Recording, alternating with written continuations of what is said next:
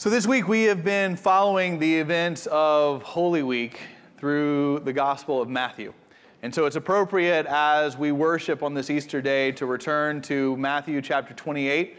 And I invite you to listen and to read along to this account of the first Easter, couple of thousand years ago.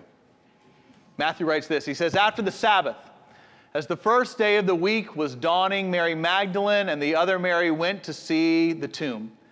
And suddenly there was a great earthquake, for an angel of the Lord descending from heaven came and rolled back the stone and sat on it. His appearance was like lightning, and his clothing white as snow. For fear of him, the guards shook and became like dead men. But the angel said to the women, 'Do not be afraid. I know that you are looking for Jesus who was crucified. He is not here, for he has been raised, as he said. Come, see the place where he lay. Then go quickly and tell his disciples, he has been raised from the dead, and indeed he is going ahead of you to Galilee. There you will see him. This is my message for you.' So they left the tomb quickly with fear and great joy and ran to tell his disciples. And suddenly Jesus met them and said, 'Greetings.' And they came to him, and they took hold of his feet, and they worshiped him. Then Jesus said to them, 'Do not be afraid. Go and tell my brothers to go to Galilee. There they will see me.'" Friends, this is the word of the Lord. Let's pray together. Lord, we ask this day that you would be with us, lead us, and may the hope of this day meet us all. No matter who we are or how we walk in here, may we see you. And may the truth of this day propel us from this place. We ask for this and pray for this in Jesus' name. Amen. So just so that we're clear, just so there is no mistaking this in any way, what we are doing here today is more than just about family traditions and about rituals and about brunch or about lunch or about keeping people happy or about checking the box of church attendance till we get here next year. What we are doing here is that we are making an unbelievably bold claim. And that claim is that the account that we just read is not allegory. It's not fiction. It's not a story to make us feel better. It's not a myth. That this is truth. That a couple of thousand years ago, a carpenter's son who had no religious standing or respect was killed on a Roman cross, a terrible way to die. He was buried in a tomb, and 3 days later he rose again, and he is the Savior of all creation. And that of all cultures and of all times and of all nations and of all generations, this single event is the defining moment in human history. I don't want us to have any confusion about what it is that we are saying here today. Now, I'm aware that right now there are probably more than a couple of you who are going, "Come on, man. Come on." Like, you don't actually think that's true, right? I mean, we can just learn some lessons for this. We can learn some religious rules. We can get some good moral teaching, but come on. You might be sitting there going, "I'm doing my part. I'm here. I've showed up. I'm smiling. I'm doing my thing. I might have rode a shuttle bus. I might not have been able to find parking." Like, whatever it is, I've been through stuff today to get here. But come on. Seriously, now you need to do your part. You need to just preach a nice sermon, give me a nice thought. We're all going to go to lunch after this. Come on. We know better than this, right? We know that this isn't what happened. Maybe a couple of thousand years ago, people were looking for this or could be fooled more easily, but not us. Look at the knowledge we have that they didn't have. In our world today, we can do things like split the atom. They couldn't do that. They didn't understand how that worked. We could do things like we can pause live TV and rewind it to have an opinion about whether it really was a catch that the receiver made or not. And then we can tweet it out to the world from a device on our phone to let the world know our opinion about whether it was a catch and a fumble or just a drop ball and an incompletion. Come on. We have psychologists that have probed the depths of human psyche and of the human heart. We understand how things function and understand how science and psychology work. Come on, seriously. I want you to know today that if that is the case, Matthew is writing to you.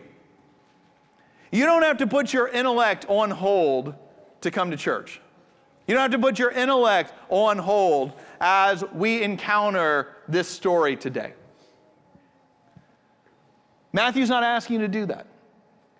And indeed, what I want to take a couple of minutes to say is both from this text, but also from the lessons of history, why do we make this kind of claim? Why would we stand up here and say that this happened, that this is real, that this is historical, that this is actual? Why would we make this kind of claim? Well, first off, you can look at the textual evidence this year. You can see the evidence in the story that we just read. If somebody was making up this story, and I don't really know why you would make this story up, but if you were, for example, a conspiracy theorist going, this didn't happen, it was written down years later, and da-da-da, you wouldn't have written it this way if you're trying to convince anybody that what you're saying is true. And we have to be careful if we take this enlightened 21st century mindset and go, maybe they believed this before, but we don't think this stuff. Yes, they may not have known how to split the atom. Yes, they may not have known psychology. Yes, they may not have been able to pause live TV. But people 2,000 years ago, they understood death. They understood it probably better than any of us because they lived with it on a much more frequent basis than we do. We push it away, try to act young, seem young, look young. Wasn't an option at that time. These women are going to the tomb on this first Easter morning to prepare the body for burial. I doubt many of us here today even know what that really means, much less could we do it. They could do it because they were familiar with death. And people 2,000 years ago weren't looking around going, who's going to rise from the dead? I don't know. Who's it going to be next? Is it you? Is it you? It's like duck, duck, goose. Who's going to get called? And then we kind of see what happens. We have to be really careful to get off our intellectual high horse and act like people before us just sort of believe things like this, but we don't. Matthew's writing knowing that people at his time knew that when someone died, they stayed dead. And Matthew is writing with the idea that when you first hear this, you're probably going to go, come on. Can we just agree he was a good teacher and taught some good moral lessons and stop there? But if it's true, I submit to you today, if it's historical, if it's accurate, if it's literal, well, it changes everything. It changes everything about how we live and the values we hold and the things that we hope in and how we understand life and even how we understand death. If this is more than just a story or a fable or a myth, it changes everything. And I want you to hear today that I, for one, believe it is true. Now, why would I say that? Well, if you were making this up, for example, you wouldn't have written this account. Matthew wouldn't have written this account with the kind of specificity that we see here. You would have written it kind of saying, well, there was this guy, and he lived, and he taught, and he was really loving, and he taught us about peace and all the other things we like to think that Jesus is about because it makes us feel better about who we are in our politically correct world. And then we kind of move on and say, and then he died, and then he rose again, and love triumphs and everything else, and it's all good. But Matthew writes it in a way where he says, no, I don't want you just to kind of hear that there was some guy, Jesus, who was crucified by some guys in Rome. I want you to hear, he says, that the governor of Rome at the time was a guy named Pilate. I want to center it in human history. I want you to know who it was that was in charge at this time, and I want you to be able to identify it. This was written about 35 or 40 years after the events of the crucifixion and resurrection. That's not one of the earliest Gospels. The earliest Gospel, Mark, was written even closer to the events. But still, when Matthew wrote this, there would have been people who were living still that were alive when these events took place, that you could have gone and fact-checked this with. And if they weren't alive, their children almost definitely were. I love it when I see on the news that people say, I saw this a couple of years ago, it was like on CNN, they had this feature story during Holy Week of archaeological dig in Jerusalem, and they uncovered the name Pilate on something that they found in Jerusalem. And it was this thing where like, oh my gosh, maybe it was real. It's like, yes, it was real. If you're Matthew making this up, you don't make up a name 35 years later as the governor of Judea. Because it's really easy for someone to go, I never heard of that guy. I was there at the time, never heard of a guy named Pilate, and the story's blown. Matthew's going, I want you to investigate this. I want you to know when it's written. He gives us other details. He writes with great specificity. He says things in the gospel accounts that in chapter 27 that while Jesus, after he's whipped and beaten, he's carrying his cross up to Golgotha to be crucified, and that his body gives out of strength. Matthew writes that there was a man called out from the crowd, and he picked up the cross with Jesus and helped him carry it the rest of his journey. Matthew didn't just say it's a guy. He said it's a guy named Simon. Not only does he give us his name, he says he's from a town called Cyrene. Well, we know where Cyrene is. It's just south and west of the Holy Land. It's in northern Africa. And it was a very small village at the time. Matthew's writing this in a way going, you can go and check this. Most likely, there were people that probably weren't a lot of Simons running around in Cyrene at the time. Go and find out. Go and find out if anyone knows anything about this. Or maybe even more compelling is the fact that after Jesus dies on a cross, it says that they bring his body down. And it doesn't just say he was buried in a tomb somewhere. Matthew writes that he was buried in the tomb of a man named Joseph of Arimathea, who was a wealthy businessman and a Pharisee at a time. The Pharisees were the religious authorities of this day. There weren't many of them. This was written 35 years later. You could go and just kind of find out in Jerusalem, who were the Pharisees? Anybody ever heard of a guy named Joseph from Arimathea? No? Obviously, he's making this up. Matthew's writing this going, go talk to him. He was real. He was historic. If he's not alive, his children are alive. I guarantee you they probably heard a story if a dead guy walked out of their dad's tomb. Matthew is assuming that you won't believe this. He's assuming that we're going to be skeptical about it. And he writes this in a way saying, go and look. And friends, it's not just in the text that we see this, but even if that's not enough, think about the story of how this worked in history. The study of human behavior in history shows us the truth and the belief that these people had in what literally took place.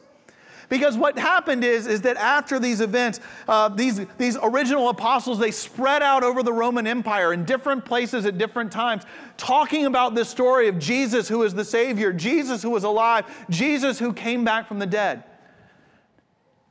Now, what did they gain from that? What did they gain from going out? Most of them were ostracized. They were alienated from their families. They were alienated from their friends. They were hunted down. They were arrested. They were beaten. They were jailed. And many of them were killed for this proclamation. And what did they get from it? Nothing. They weren't copywriting this. They weren't selling it as a story. They got no money from it. They got no thing. Human beings don't do this. There's why there's not another account like this in history, of people going around all proclaiming a truth in different places at different times, willing to even give up their lives for it. We know this. Our systems in our world tell us that human beings don't do this. Take, for example, the economic principles that drive our country, that drive so much of the world, the theories of capitalism. Well, capitalism, when you boil it down, basically says people will act in their own interests when push comes to shove. And they'll do that more often than not. Now, we don't like to talk about it that way because we have like fancier words that make it sound better, but in the end, that's what Adam Smith was writing about. In the end, you can count on the fact and actually build an economic system around the fact that people will look after themselves when push comes to shove. These people got nothing from going out and proclaiming this message. Nothing from saying that it's literally true. And yet in history, we don't find evidence that one of them ever recanted it. And not they were in some big mass group think thing where there was social pressure. Many of them died alone, apart from all the others. Not one of them recanted it. There's a reason there's not another story like this in history, because these things don't happen.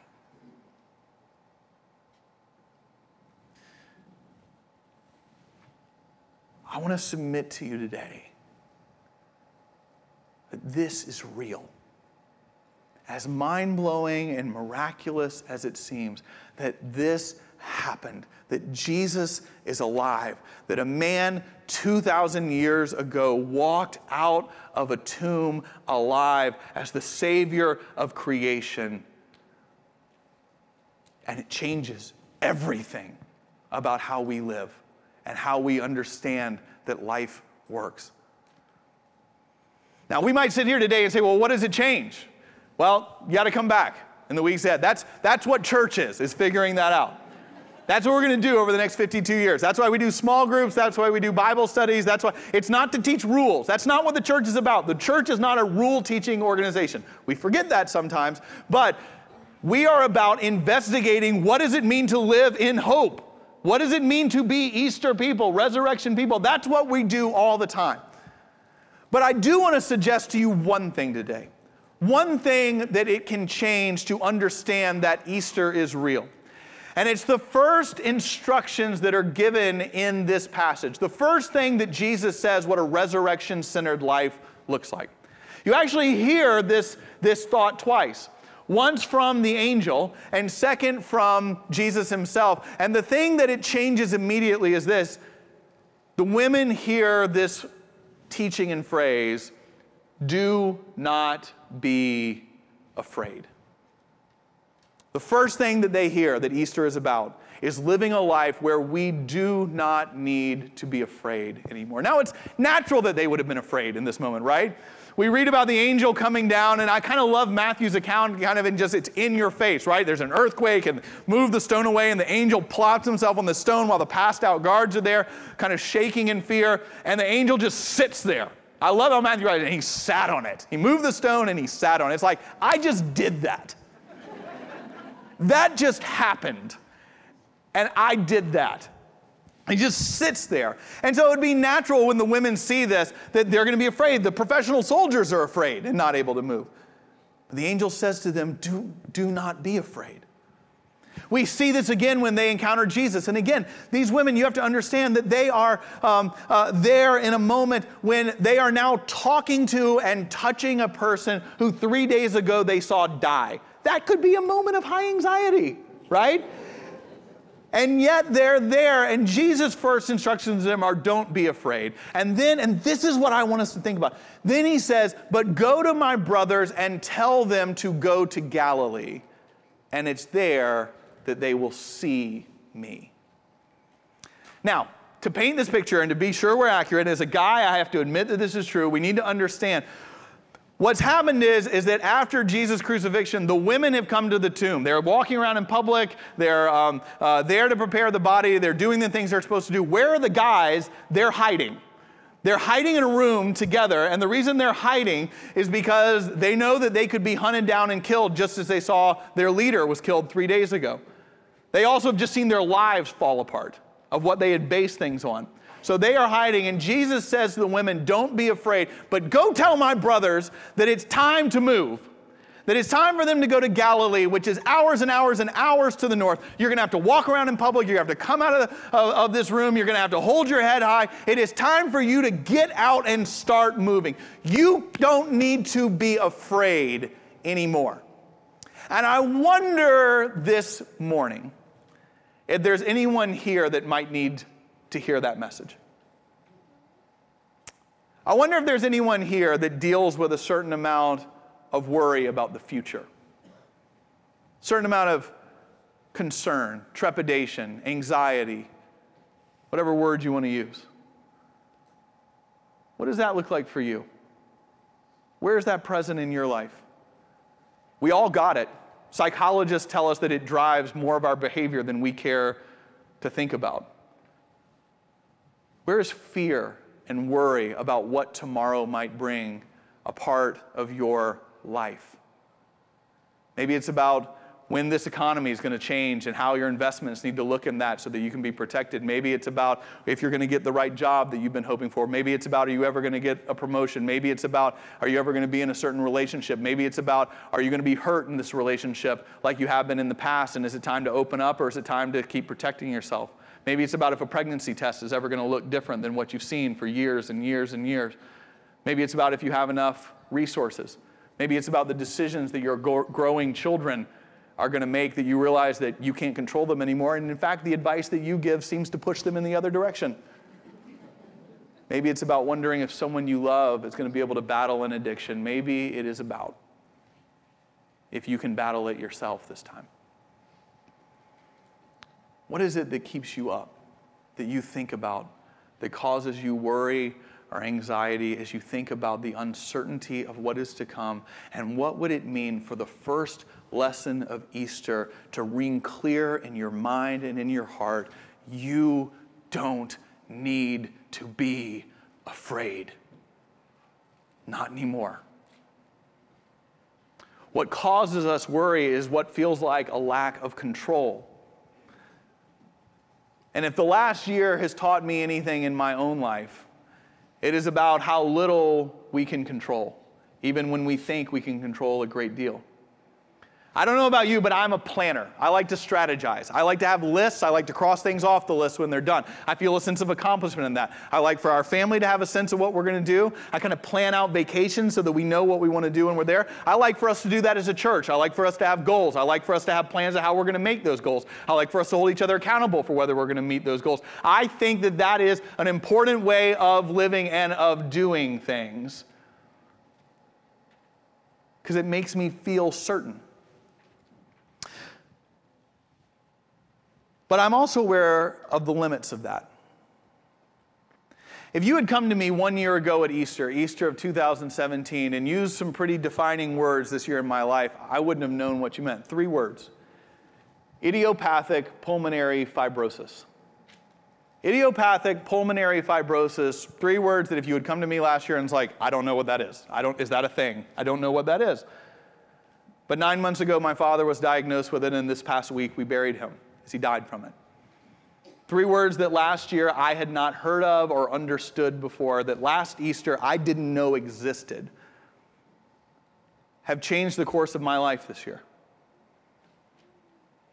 Now that didn't mean that I'm going to stop strategizing and planning and trying to get prepared for things. But it would be tempting for me, maybe even possible for me, to have some anxiety about what that means for the future. I wonder what I'm going to learn this time next year that I don't know today. About myself, about our world, about our nation, about people I care about people I love. There might be some of you right now who are going, I don't want to talk about this, especially at Easter. We're supposed to be happy. Why are you talking about this? And that place of uncertainty or anxiety that you feel, that's what Jesus is speaking to at Easter.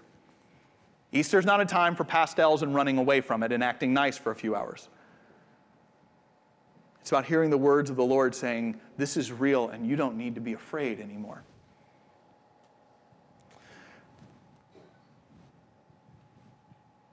And the reason we don't need to be afraid is because as we gaze into the future, what Jesus says to the disciples is, I'm going ahead of you. The future is where I am. I'm not sending you out there on your own. I'm in Galilee. I am going ahead of you. And as you get out of your fear, and as you leave the room, and as you begin traveling in public, yes, you might see things and hear things and face difficulties, but I am there going ahead of you. And as you go to Galilee, he says, it's there that you will see me, that you and I will see the Lord. I'm aware of the fact that my family went through this journey during Holy Week. And there was significance in that for me. There was significance in the fact that this was a time, like we see at Holy Week, where there was pain, and there was loss, and there was death, and there were tombs, and there was difficulty, and there was mourning, and there was crying. And that week has been, this week has been a week where every day I've experienced some of that.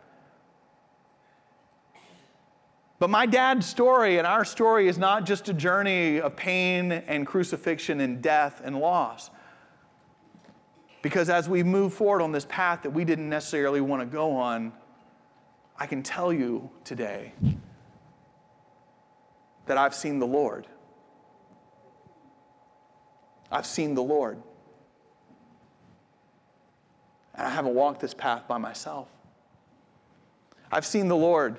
And the fact that my father went from someone who was frightened of what his own mortality meant to somebody who was at peace with what dying meant for him as he understood and would encounter a God of love and grace who knew him by name. And when he breathed his last breath, he wasn't scared of what lay beyond. In fact, he was curious about what it would be like. I've seen the Lord. I've seen the Lord in family coming together and gathering around his bed as he was coming to the end. And if you've been here before, you know that my family of origin story is not a Disney movie.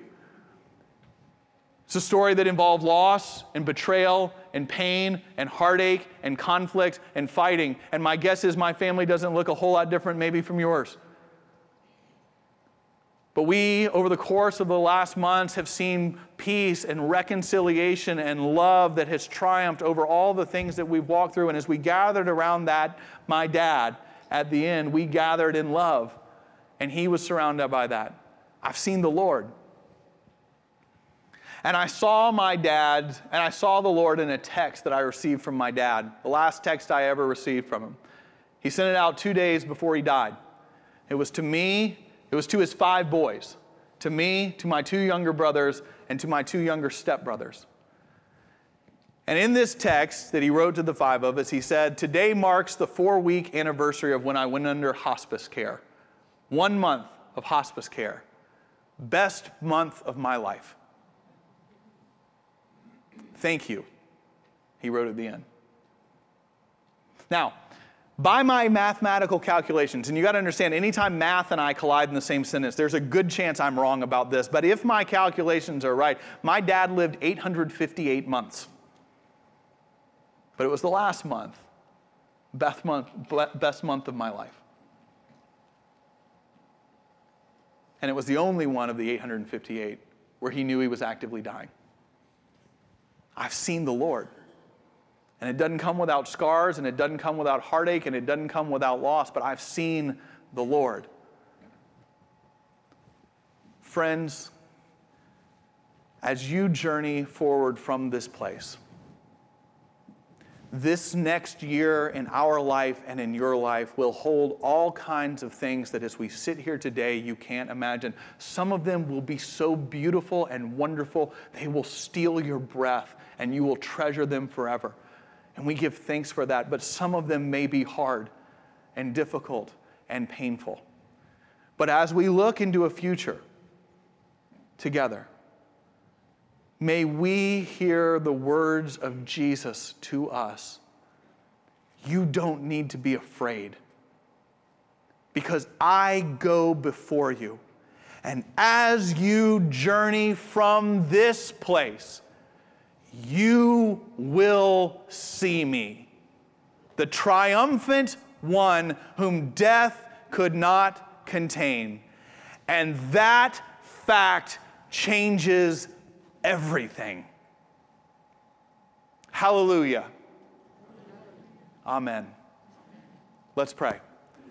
Lord, we ask this day that this truth would reign in our minds and in our hearts, that we would journey from this place with head held high,